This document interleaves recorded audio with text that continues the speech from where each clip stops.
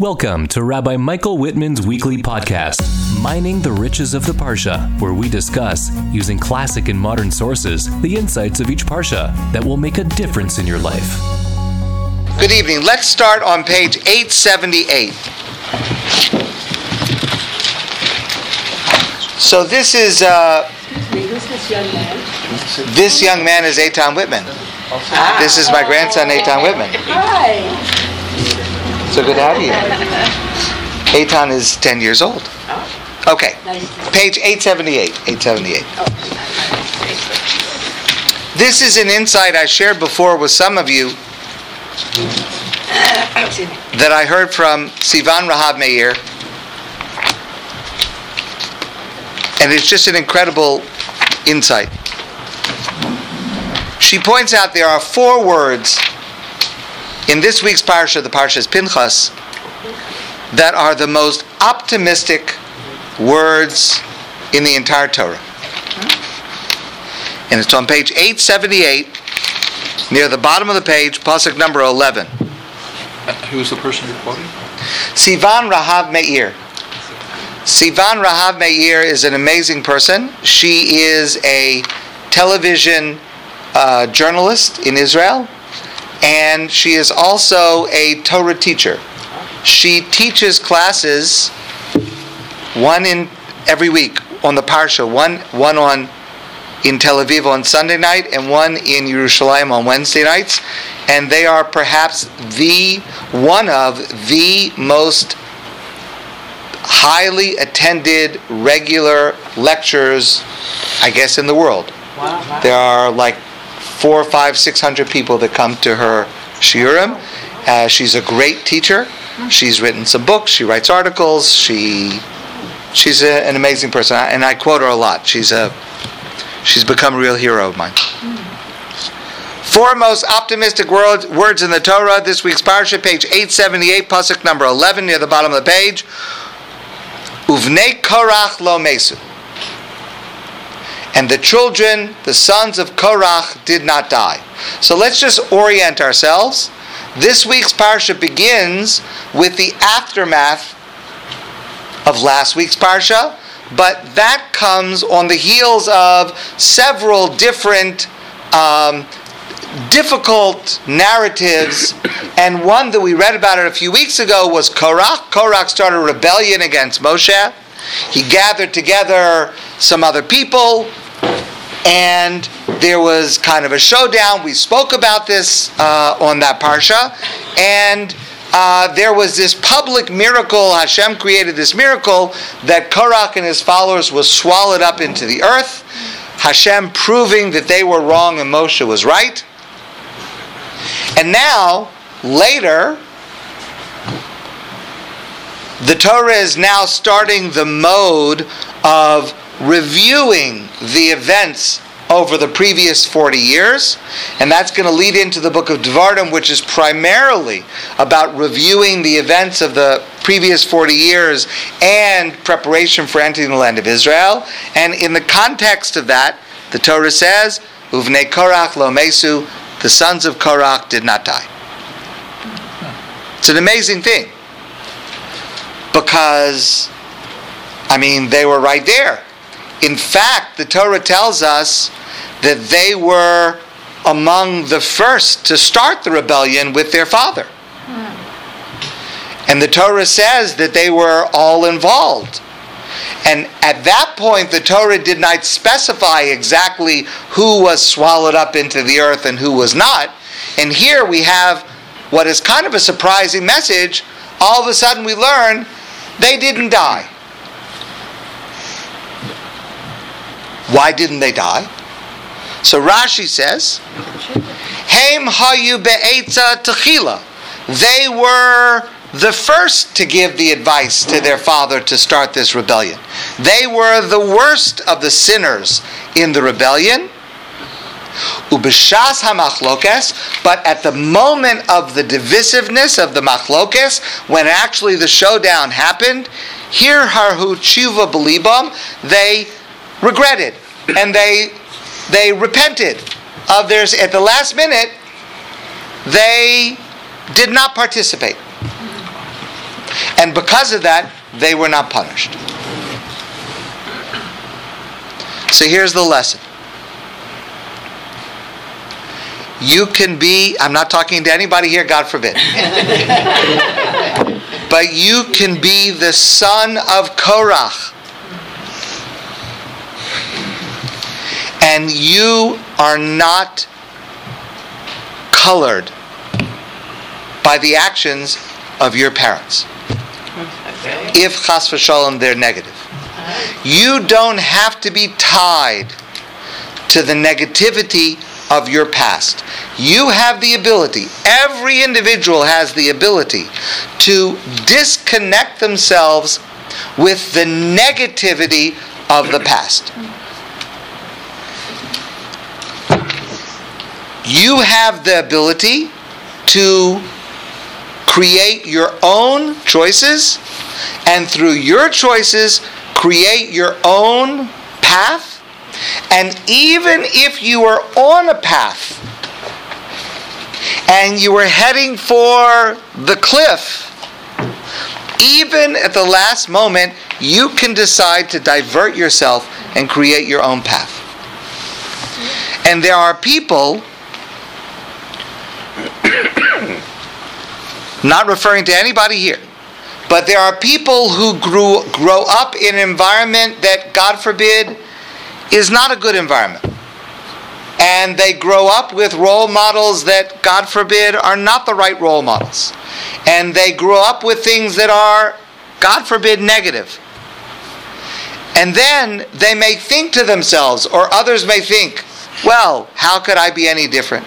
How could I be expected to be any different? Look how I was brought up. Look what I saw around me. Look what I experienced in my youth. Ubnei Korach lo mesu. No one. Hopefully everybody is connected in color to the positive things in their past. But no one needs to be connected to the negative things in their past, in their upbringing, in their history. We have the right to choose. How do you know that? Where do you see that? Ubnei Korach lo mesu. It's an amazing, amazing insight. It also seems that this is an example of where kaved et avicha would not apply when the parents are. That's correct. So that's correct. And the Talmud specifically says that we're obligated to honor and respect our parents. By the way, we're required to honor and respect our parents even if they do something wrong. But we should listen to our parents unless they tell us to do something is wrong. Then we have a prior parent, in quotation marks, which is God, which we're required to listen to first. But even there, we're still required to act with honor and respect to our parents, even if we respectfully decline to follow their okay. I now want to turn in somewhat of a different direction than we've been doing normally, and more of a, I guess you would say, a legal discussion. And I'll ask you, well, let me start with this introduction. I've shared some of this with some of you before in different contexts. So, Jewish law has a completely different approach to the subject of inheritance than in secular law. And there are practical ramifications of this, and there are also philosophical ramifications of this. And that's what I want to discuss with you for the rest of this evening. So turn please to page 1046. I know it's not our parsha. But it's our Torah. But it is our Torah. It's a great line. Page 1046. The subject of inheritance and the laws about inheritance take place in two short passages in the Torah, only two, and here's one of them. Page 1046, pasuk number Tesvav, 15. When there shall be a man who has two wives, which, let me just give you a piece of advice, it's not a smart thing to do. And it never works out. But, ha'achas ahuva va'achas nua, one of them he loves, one of them, God forbid, it's not even nice to use the words, he hates. And again, this is a kind of a prediction of the natural course of events. It's not going to work out. But the Torah means to say, it doesn't mean to say, God forbid, you should hate one wife. It means to say, even in a case where one of them is preferred and one of them is not preferred, and they both give birth to sons, so they share the same father but different mothers. So when it comes to the laws of inheritance, sons inherit their father. So sons from different wives are equivalent in inheriting their father because they have the same father. And it turns out that the firstborn son is the son firstborn to the wife that is less appreciated, I'll say, than the other. Okay. Nice way of putting it. In that case, when it comes time that the father passes away and leaves his estate to be inherited by his sons, he does not have the right to choose the younger son who is the son of his preferred wife to give him an extra share of the inheritance. Rather, next pasuk, Yud Zayin 17, Ki has a bechor ben asnua yakir lasis lo pishnayim. The firstborn, even if it is the son of the less preferred wife, the firstborn receives pishnayim, a double portion. In everything that is in the estate of the father at the moment that he passes away, the firstborn receives a double share. So what the Torah really means to say is, if a man has more than, let's say, sons, when he passes away, his heirs are his sons and they inherit, and the firstborn son receives a double portion. So if there are 3 sons, let's say, then you divide the estate into 4 equal portions. Firstborn receives 2, others receive 1, and that's how it's distributed. The Torah is, Rav Shamshul for Hirsch explains this, the Torah is give you an example to show how far it goes. Even if you might think that there's an emotional reason to prefer giving a double portion to another son, even then, the firstborn gets the double portion and the others get 1. You don't have the right to decide. So what you see from this, again, let's stick with an example where a man has several sons only. Let's just stick with that for a moment. What you see from this is that inheritance is not the way secular law thinks about it, where I have the right to write a will and direct who I want to get what. At the biblical level, there's no such thing. Inheritance is automatic with a set formula. You don't have to do anything. You don't have to say anything. It happens automatically. So it's not like in a secular system where the estate is probated and a court orders where it goes. This happens automatically. I'll just give you an example. Let's say, take a simple case of one son. So he inherits everything. Automatically, if the father passes away and left a tree, a field with a tree, and a minute after the father passes away, somebody is walking under the tree, God forbid the tree falls down and hurts them. So who has to pay the damages?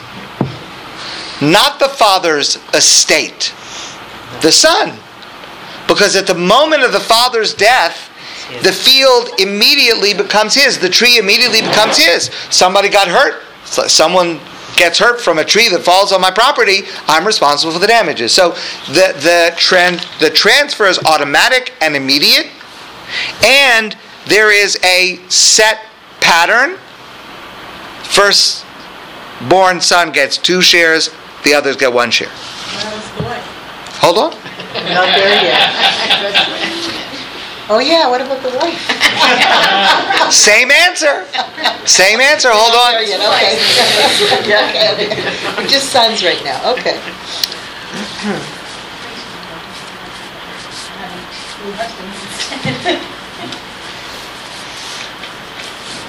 Why should the firstborn son get a larger portion than the other sons? Rosham Shlomo Hirsch explains. There are other answers, but this is his answer. It is a recognition of the role that a firstborn son is supposed to play. When the father passes away, the firstborn son is supposed to take over the responsibility of making sure that everyone is okay and everyone has what they need. And therefore, he is given by the Torah a larger portion in order to ensure that he uses it to take care of his family. The phrase that the Gemara uses is Ben Mamale Makam Aviv. The firstborn son is supposed to take the position, the role of the father in looking after the family, and in lieu of that, he gets this double portion. The why is it? Forget about who gets what for a moment. But why is it that there is a system which is set and automatic as opposed to, why shouldn't I have the right to decide on my own? Why is there a default that I can't change? There's a very, very important answer for that, and I'm going to come back to this a little bit later. And that is because, from the Torah point of view, it's more important that there be a set, known process to reduce machlokas. I write a will. I say I want him to have a little more and her to have a little less and him to... everyone starts arguing. I've got nothing to do with it. The Torah says it's automatic. I didn't do anything. This is how it is. No one should get upset about it. Okay, we're going to come back to that subject a little bit later. Is that only for the land of Israel or forever? This is not connected to the land of it. This halacha applies anywhere. So it's really supposed to apply right now? Hold on, I'm coming to that. What about daughters? Yeah. I know you asked about wives. We'll get to wives. Yeah. But what about daughters? Daughters. Daughters is our parsha. So if you turn now, please, to page 886. The reason I'm discussing this is because the second of the 2 passages is in our parsha, page 886. Page 886, the top of the page.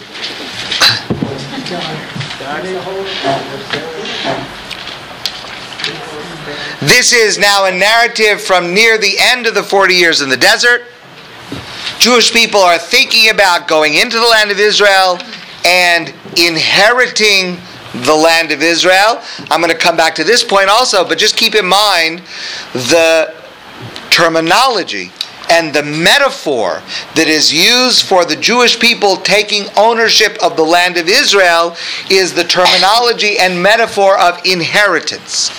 Even though technically speaking, it's not technically legally an inheritance, it's going to be divided by Joshua, Yehoshua, but the terminology and the metaphor is a metaphor of inheritance. I'm going to come back to that point later.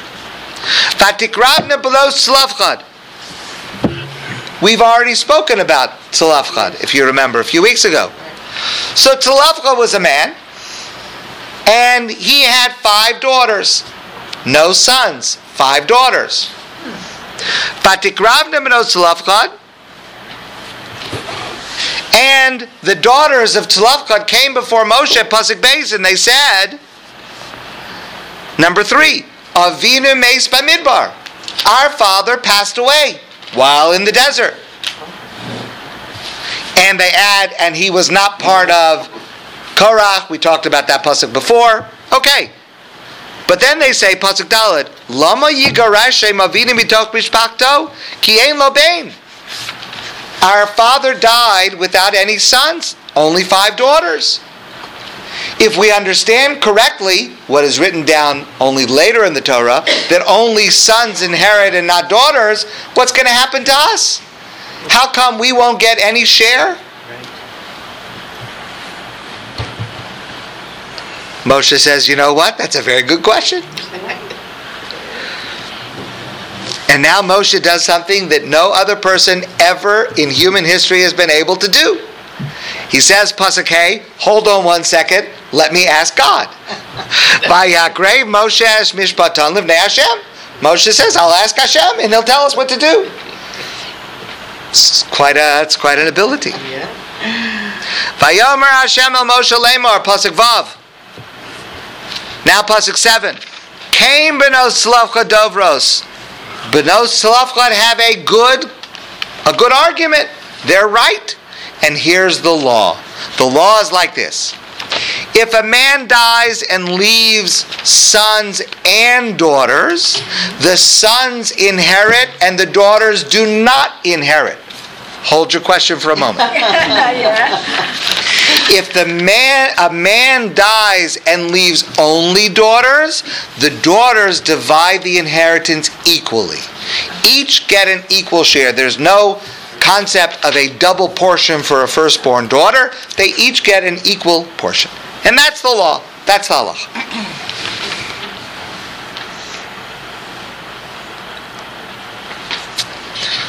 So let me ask you a question. Why is it that if a man dies and leaves sons and daughters, that the sons inherit and the daughters do not?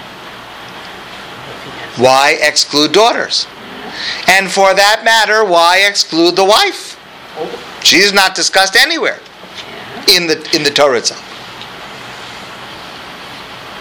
So the answer, or the beginnings of the answer, is in the Mishnah.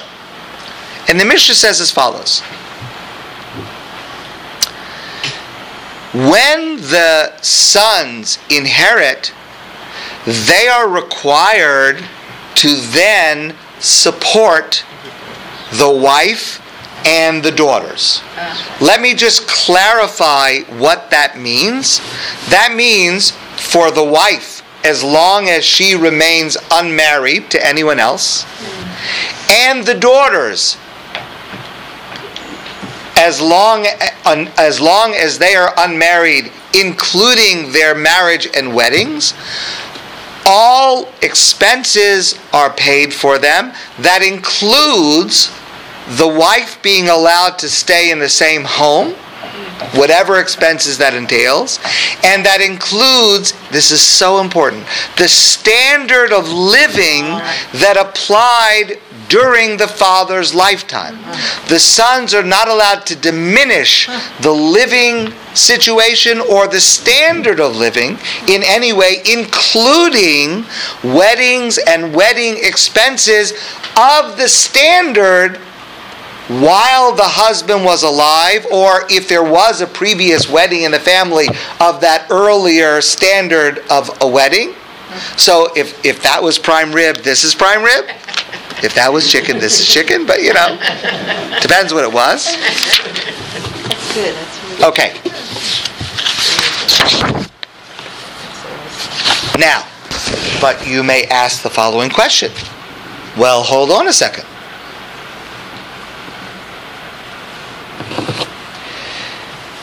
Why do they get support? Why don't they just get the same inheritance like the sons? And you should be able to figure out that there is an economic trade-off, which goes like this. In a case where the inheritance is medium or smaller, the daughters are going to come out ahead because they still get the full support. But in a case where the inheritance is gigantic, let's say billions of dollars, well then the daughters are going to lose out because they're going to get very, very nice support, but it probably won't equal the billions and billions that the sons are going to get. So why should the daughters get their payment in a different route, which it's a bit of you could call it a gamble. They might do better or they might do worse. Why should it be like that? So I want to share with you a very important approach. I am not saying that this answer is going to satisfy everybody, but it is a legally correct answer. And it goes like this.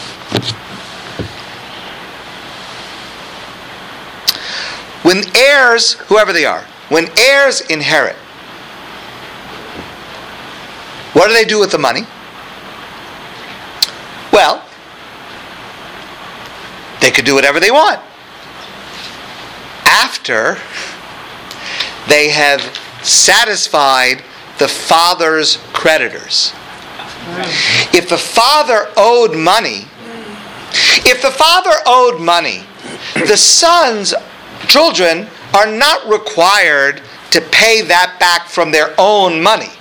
Right. It is not true in Jewish law that a child is responsible for the father's debts or obligations from their own money. However, the father's estate is indebted and must be paid before the sons get to take anything for themselves. In Jewish law, creditors are tiered. You can have, because let's say you have several creditors. You owe money to several people. Well, who gets paid first? Secular law has its own way of dealing with that, but Jewish law assigns a priority. First creditor, second creditor, third creditor. And the first creditor has what in legal terminology is called a prior lien. Gets satisfied first before anybody else. A man can pass away with all kinds of debts. It could be a mortgage, it could be a business thing, all kinds of debts. And there is the debt of the support to the wife and the support to the daughters. Jewish law says that the obligation to the wife and the daughters is a prior lien, which means it comes before every single other creditor, which means it also comes before the sons, because the sons are last. That's right. In other words, in probably most situations, the daughters and the wife are going to receive, in all situations, the daughters and the wife are going to receive before the sons. And by the way, since you may not know how much you're going to require in the future, because it can't just be a lump sum. You don't know how long it's going to last. The sons are required to put funds in escrow and not touch them so that they will always be available before the sons can take anything for themselves.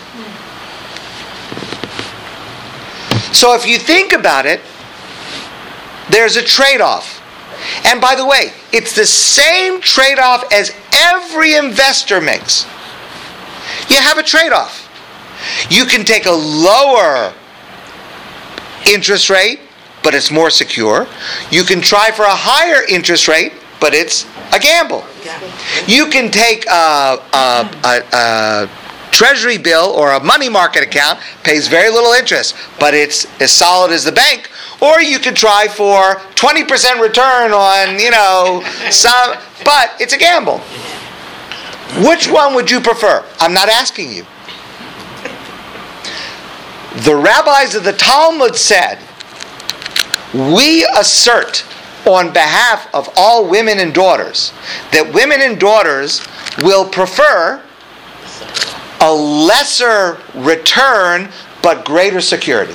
Right. So, we're going to form it as support in order to be able to create a prior lien, in order to know, wife and daughters will know, unless there's nothing. I mean, there could be nothing, in which case, if there's nothing, there's nothing. You can't take it from a stone. But if there's anything, they have the security of knowing that they will get first, with the trade-off of there could have been an upside if it was gigantic. That's a trade-off. Now, you're welcome to disagree with what the rabbis decided, but that's what the rabbis decided, and that's the reason that it's structured in this way.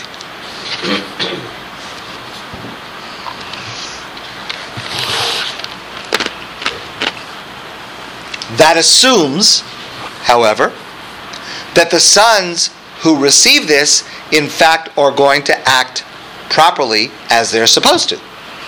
It's one thing for me, the Mishnah, to say, support your wife, the mother, the wife, in the standard of living to which she was accustomed, but when it gets down to it, as we all know, it does not always happen.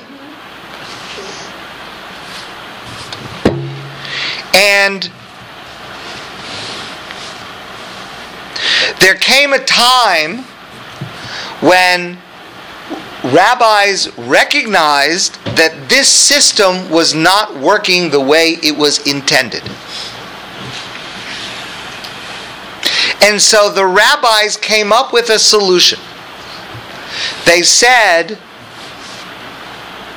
it's the right thing for a father to arrange to leave to all of his children, sons and daughters, an equal amount.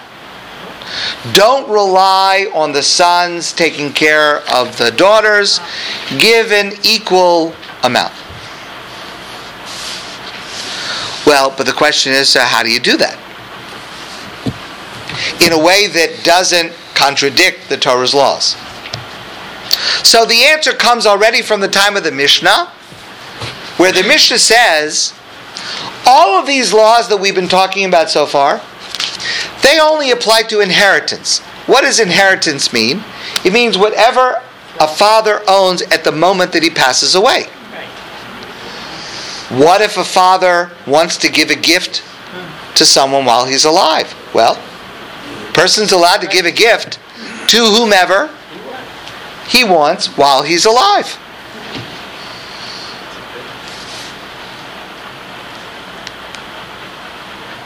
Say our rabbis,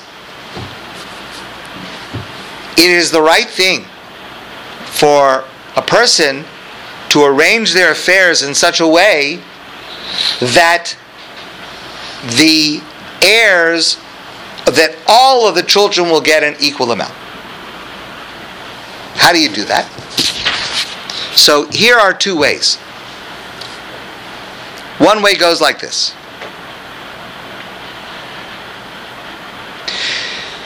If I just take my assets and while I'm alive and divide them equally, I have 4 children, 2 sons, 2 daughters. I give them each an equal share.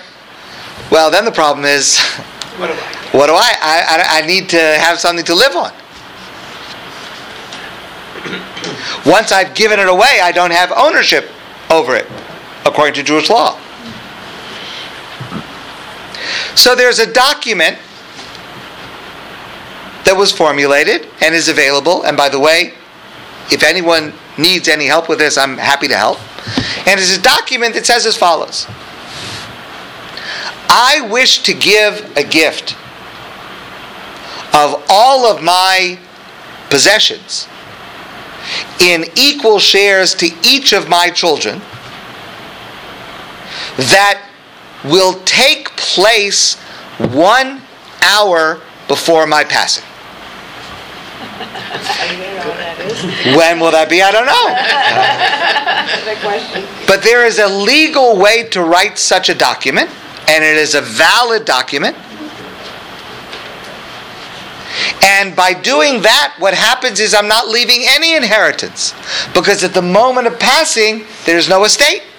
It was all given away 1 hour before. There's another method to doing this, and it goes as follows. I read a document that says as follows. Let's say I have 2 sons and 2 daughters. let's just say to make it easier that the daughters are older, the sons are younger, so there's no double share to a firstborn son. 2 daughters, 2 sons. I go to my 2 sons and I say to them, here's the story.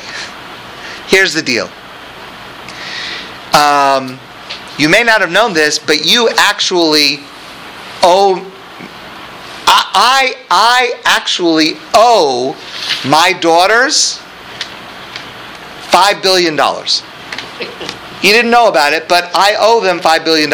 In Jewish law, I am allowed to create an obligation, a monetary obligation on myself, even if there was no actual event that caused it. If I say in the presence of witnesses, I owe you $100, that is a legally binding statement. You can take me to Bezdin to collect it. So I say,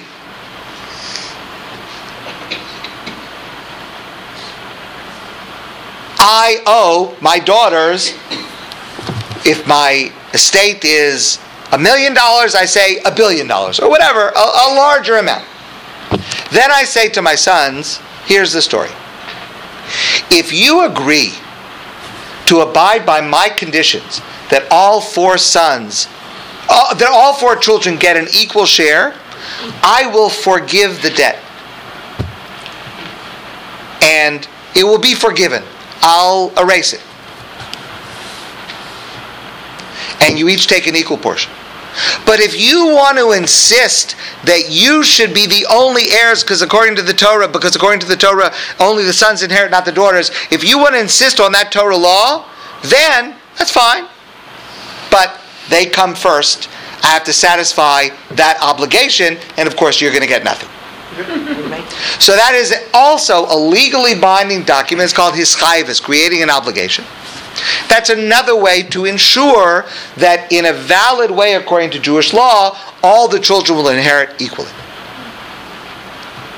Of course, both of those can be done with the children and a wife as well. Same thing.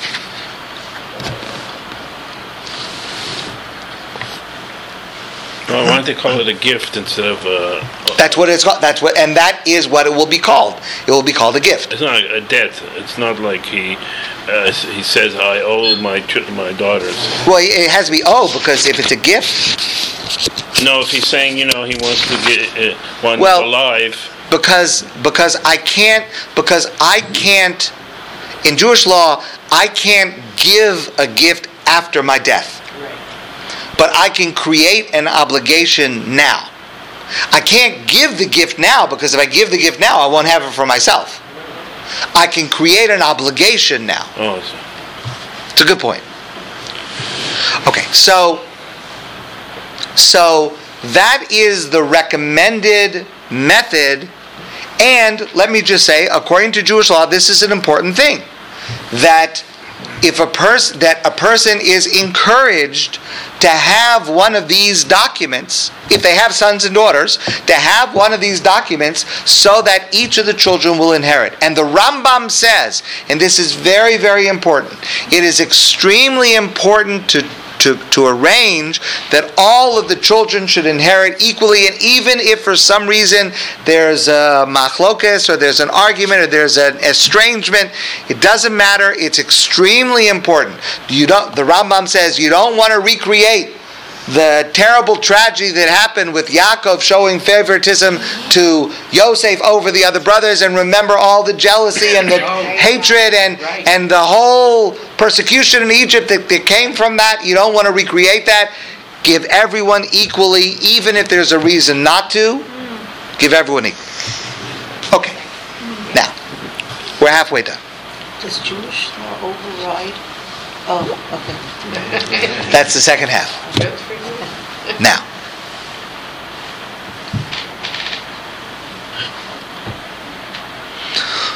let me ask you a question. Why do you have to worry about this document or that document? Go to your notary and write a will. Write a will.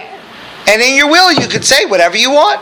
Let's say, for example, I want to leave my estate to all 4 of my children, 2 sons, 2 daughters equally. Write a will. And if I wrote a will Why shouldn't that be valid? Well, now we have an interesting question. Because we have a document that is valid according to secular law, a notarial will in Quebec, but it violates Torah law, because the Torah says, if there are sons and daughters, the sons inherit, the daughters do not. So, which way should I go? Should I follow secular law? Should I follow Jewish law? Well, one approach would be to say, well, in a clash between Jewish law and secular law, we have to follow Jewish law. But another approach would say, hold on a second. There is a concept in Jewish law called Dina de Malchusa Dina, which means the law of the land is the law. Which means that according to Jewish law, I am required to follow the laws of Quebec and the laws of Canada. If this document is valid according to the laws of Quebec and Canada, maybe that should take priority. So now we have to discuss the question, when does Dina de Malchusa Dina apply? And when do we say, no, the Torah laws apply? For example, last Sunday was a holiday in Canada. Yeah. Canada Day. Yeah. Not supposed to work. Office has got to be closed. What happens if I want to work? I know what happens to me if I work. My wife says that she's going to call the police to have them come and arrest me because I'm working on Canada Day. I know what's going to happen. But here's the question. Did I violate... So I know I got myself in trouble at home. Okay. But did I violate Jewish law? Did I violate Dina de Malchusa Dina?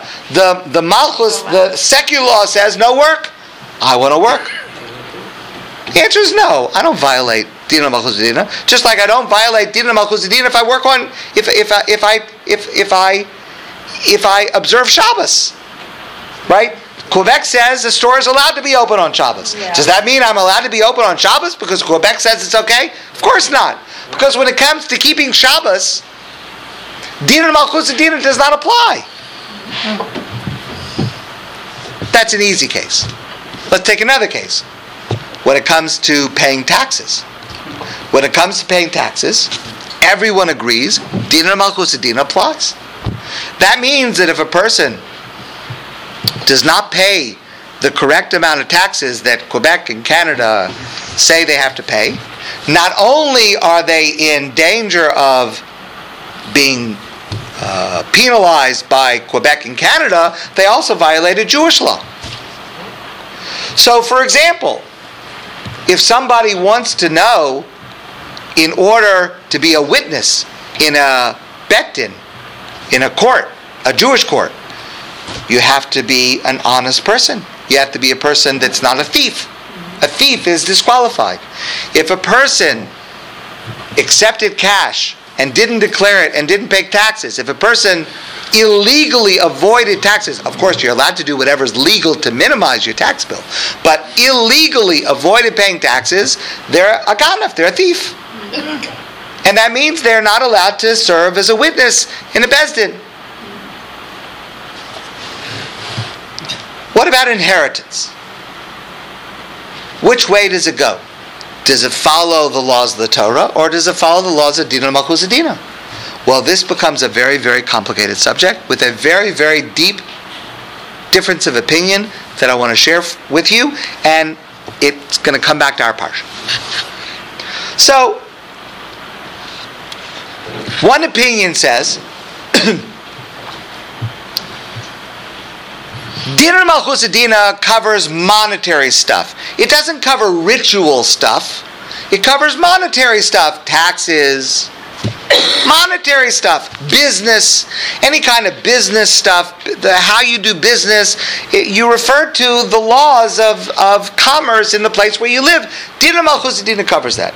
Inheritance is monetary. It's about money. It's about money. So it should follow the normal rule, dina malchus dina. And therefore, if a person writes a secular will, you don't need anything else. Just write the secular will. That's all you need. Who says that? Rav Moshe Feinstein says that. Very important authority. This is one of the minority of cases where many halakhic authorities disagree with Rav Moshe Feinstein. But that's what Rav Moshe Feinstein says. A person who wants to rely on Rav Moshe Feinstein, you can't fault them. By the way, I saw this somewhere. Rav Yosef Soloveitchik, the Rav of blessed memory, Rav Soloveitchik, he relied on a secular will. He did not write any kind of halakhic will. Very interesting. That was attested to by his children.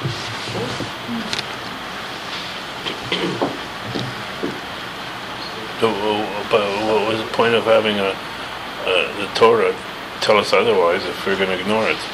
You're not ignoring it. Why? You're not ignoring it because just like in any area of Dina Malchus Dina, because the halacha is that I'm required to, the Torah law will apply in a society where that is the secular law. But the law is the sons have to inherit everything. Only in a society where that is the secular law. But when you're in a place where Dina Malchus Dina applies, you're required to follow. Dina Malchus Dina comes first. That's the halacha in any case where Dina Malchus Dina applies. Now, a large number of halakhic authorities disagree with that. And they say no. Inheritance is not only a monetary matter. What's the proof? The proof is in our parsha. If you turn please to page 886. Page 886, we were here before. This is the whole story of the daughters of Tzlafchad. They ask the question. God comes with the answer. Here's what happens. If they're only daughters, they inherit equally. Look at the last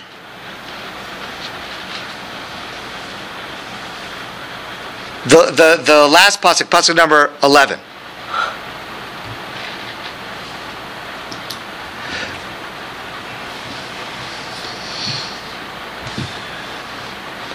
Well, I'm sorry. Start at pasuk 8. God says, if a man dies and does not leave any sons, but he leaves daughters, the inheritance goes to the daughters. That's pasuk 8. Pasuk 9, if he does not have sons or daughters, then his estate goes to his closest relative, his brothers. If he doesn't have brothers, then it goes to, and then you keep going outward to the closest relative, and you find the closest relative, and that's who the heir is. Pasuk 11, if he doesn't have any cousins, then you give the inheritance to the closest relative. And then the last line, V'haisa livnei Yisrael, and this should be for the Jewish people, l'chukas mishpat, for, I'm using the Art Scroll translation for a second, which is not a good translation, but I'm using it on purpose. And this shall be for the children of Israel as a decree of justice, kasher tziva Hashem es Moshe, like God commanded Moshe. This is the decree of justice of what God said. This is the laws of inheritance.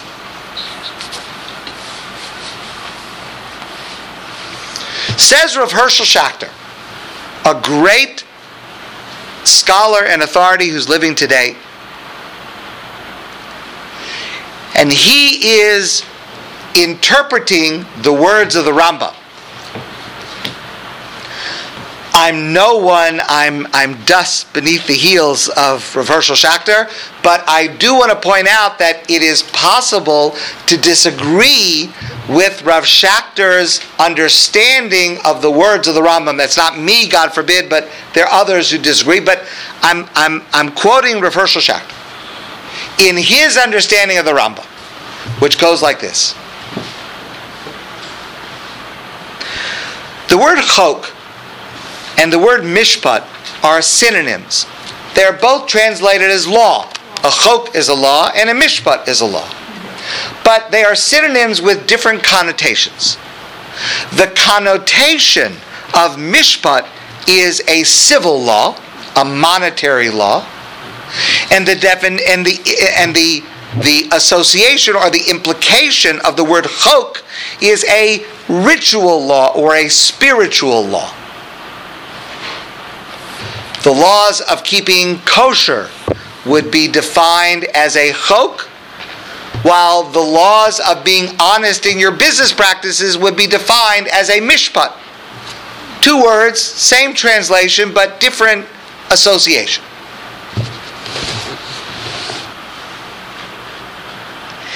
If the laws of inheritance were purely monetary, and thereby covered by the laws of Dina Malchus Dina, law of the land is the law, it would have referred to these laws of inheritance as a mishpat. However, seeing as the Torah refers to them as chukas mishpat, the word chok is there, that teaches us that this subject is not just monetary, there is a spiritual, ritual component to it.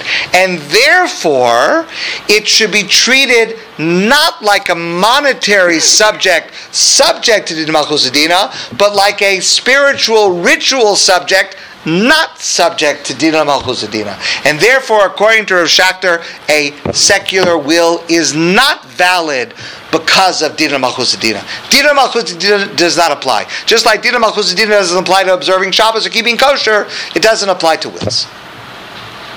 If you would say to me, but what is the spiritual ritual nature of inheritance? I would go back to what we said at the beginning, that it's not only the transfer of money, it is also the mechanism of automatic transfer to provide for harmony within the family at a very difficult and vulnerable moment, to provide a structure within the family that they should be able to continue and have guidance and leadership and not be left bereft and subject to machlokas. Maybe that's it. Maybe there are other possibilities. So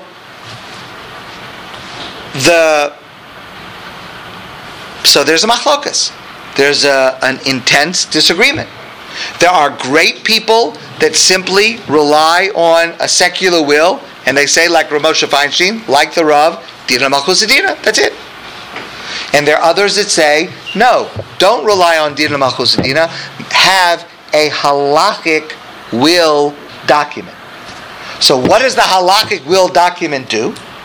It says, for example, if you take the one that I mentioned before, that is a gift 1 hour before death, it says as follows. I wrote a secular will, a secular notarial will valid in Quebec.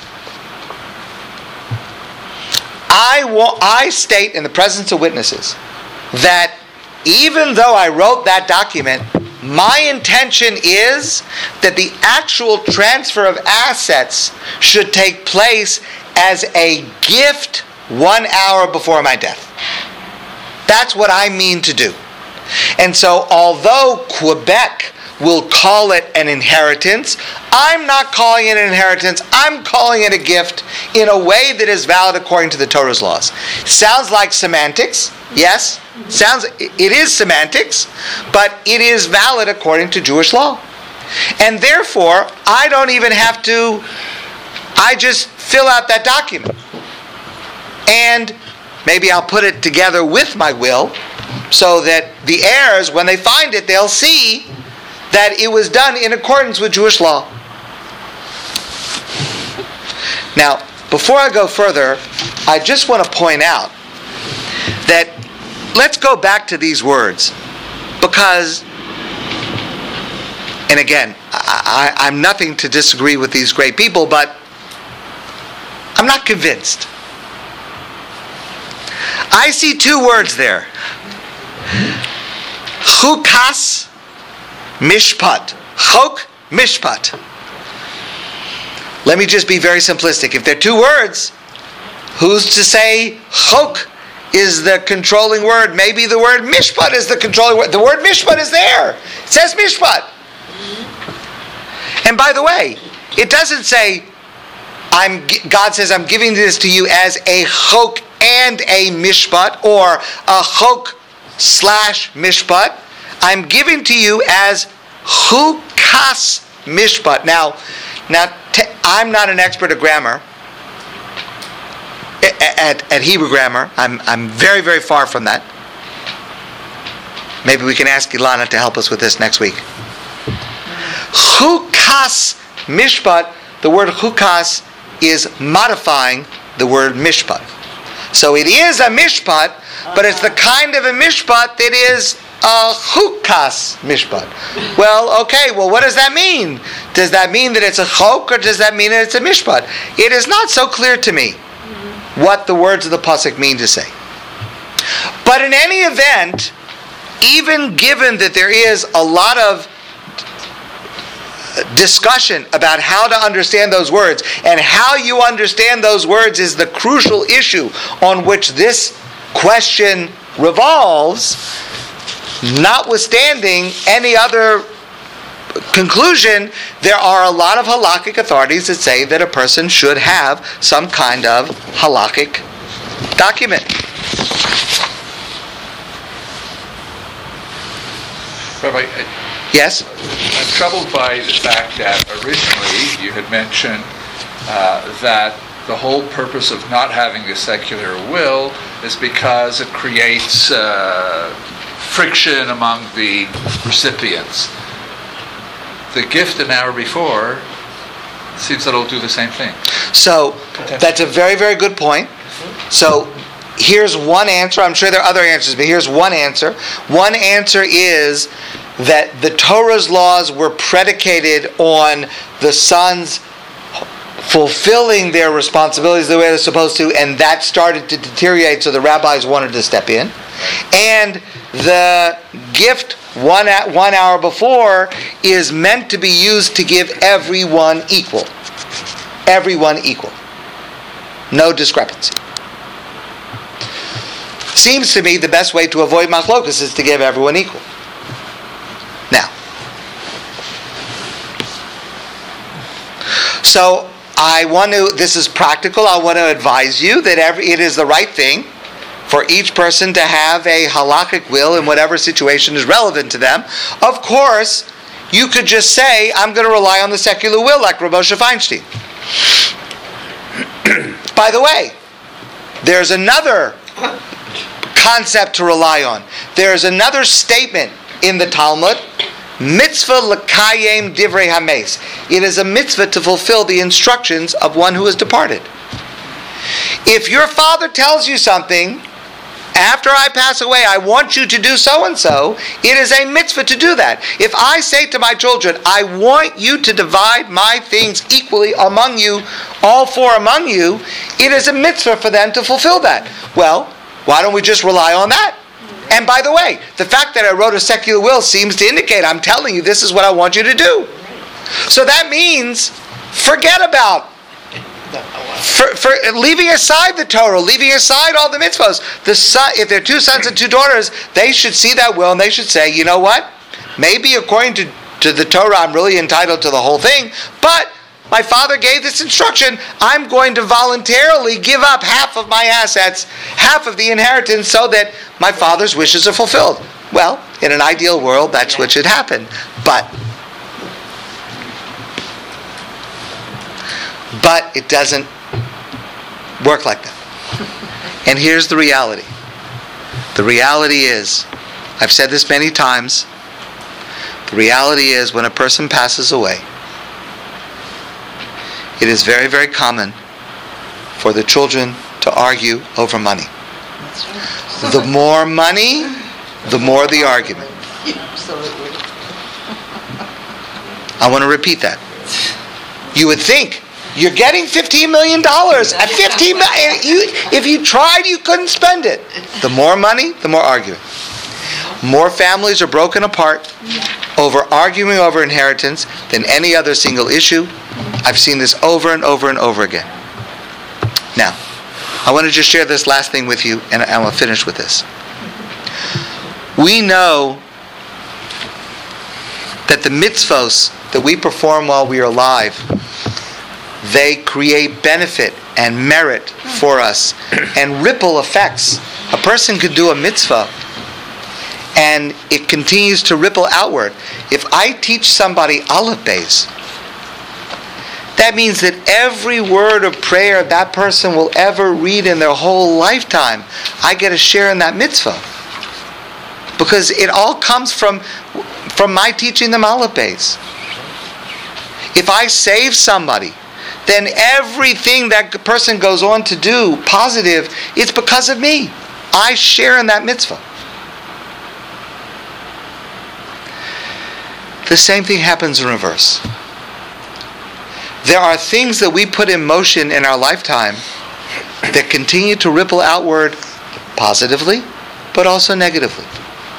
And there are many, many things that we set in motion that continue to ripple outwards negatively far beyond our lifetime.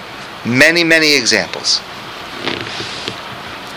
One of the most important things that a person can do in their lifetime is to prepare for the end of their physical life and to make decisions that will lead to harmony after their lifetime, and not, God forbid, to machlokas. And if a person makes decisions in their lifetime, such as cutting someone out of the will, or such as whatever it is, showing preference of one over the other, whatever it is, then all of the machlokas and all of the bitterness that will follow and can follow for generations. It's on my head. It is so important to leave a legacy of shalom, to leave instructions and whatever the vehicle, whatever the document, whatever the method, to leave a legacy that there should be shalom and harmony, and God forbid not the opposite. And that's got to be the bottom line. The bottom line of all of the laws of inheritance in Jewish law is to try to find a way for shalom and not for machlokas. And that's the lesson that we learn from these two passages in the Torah. Thank you very much.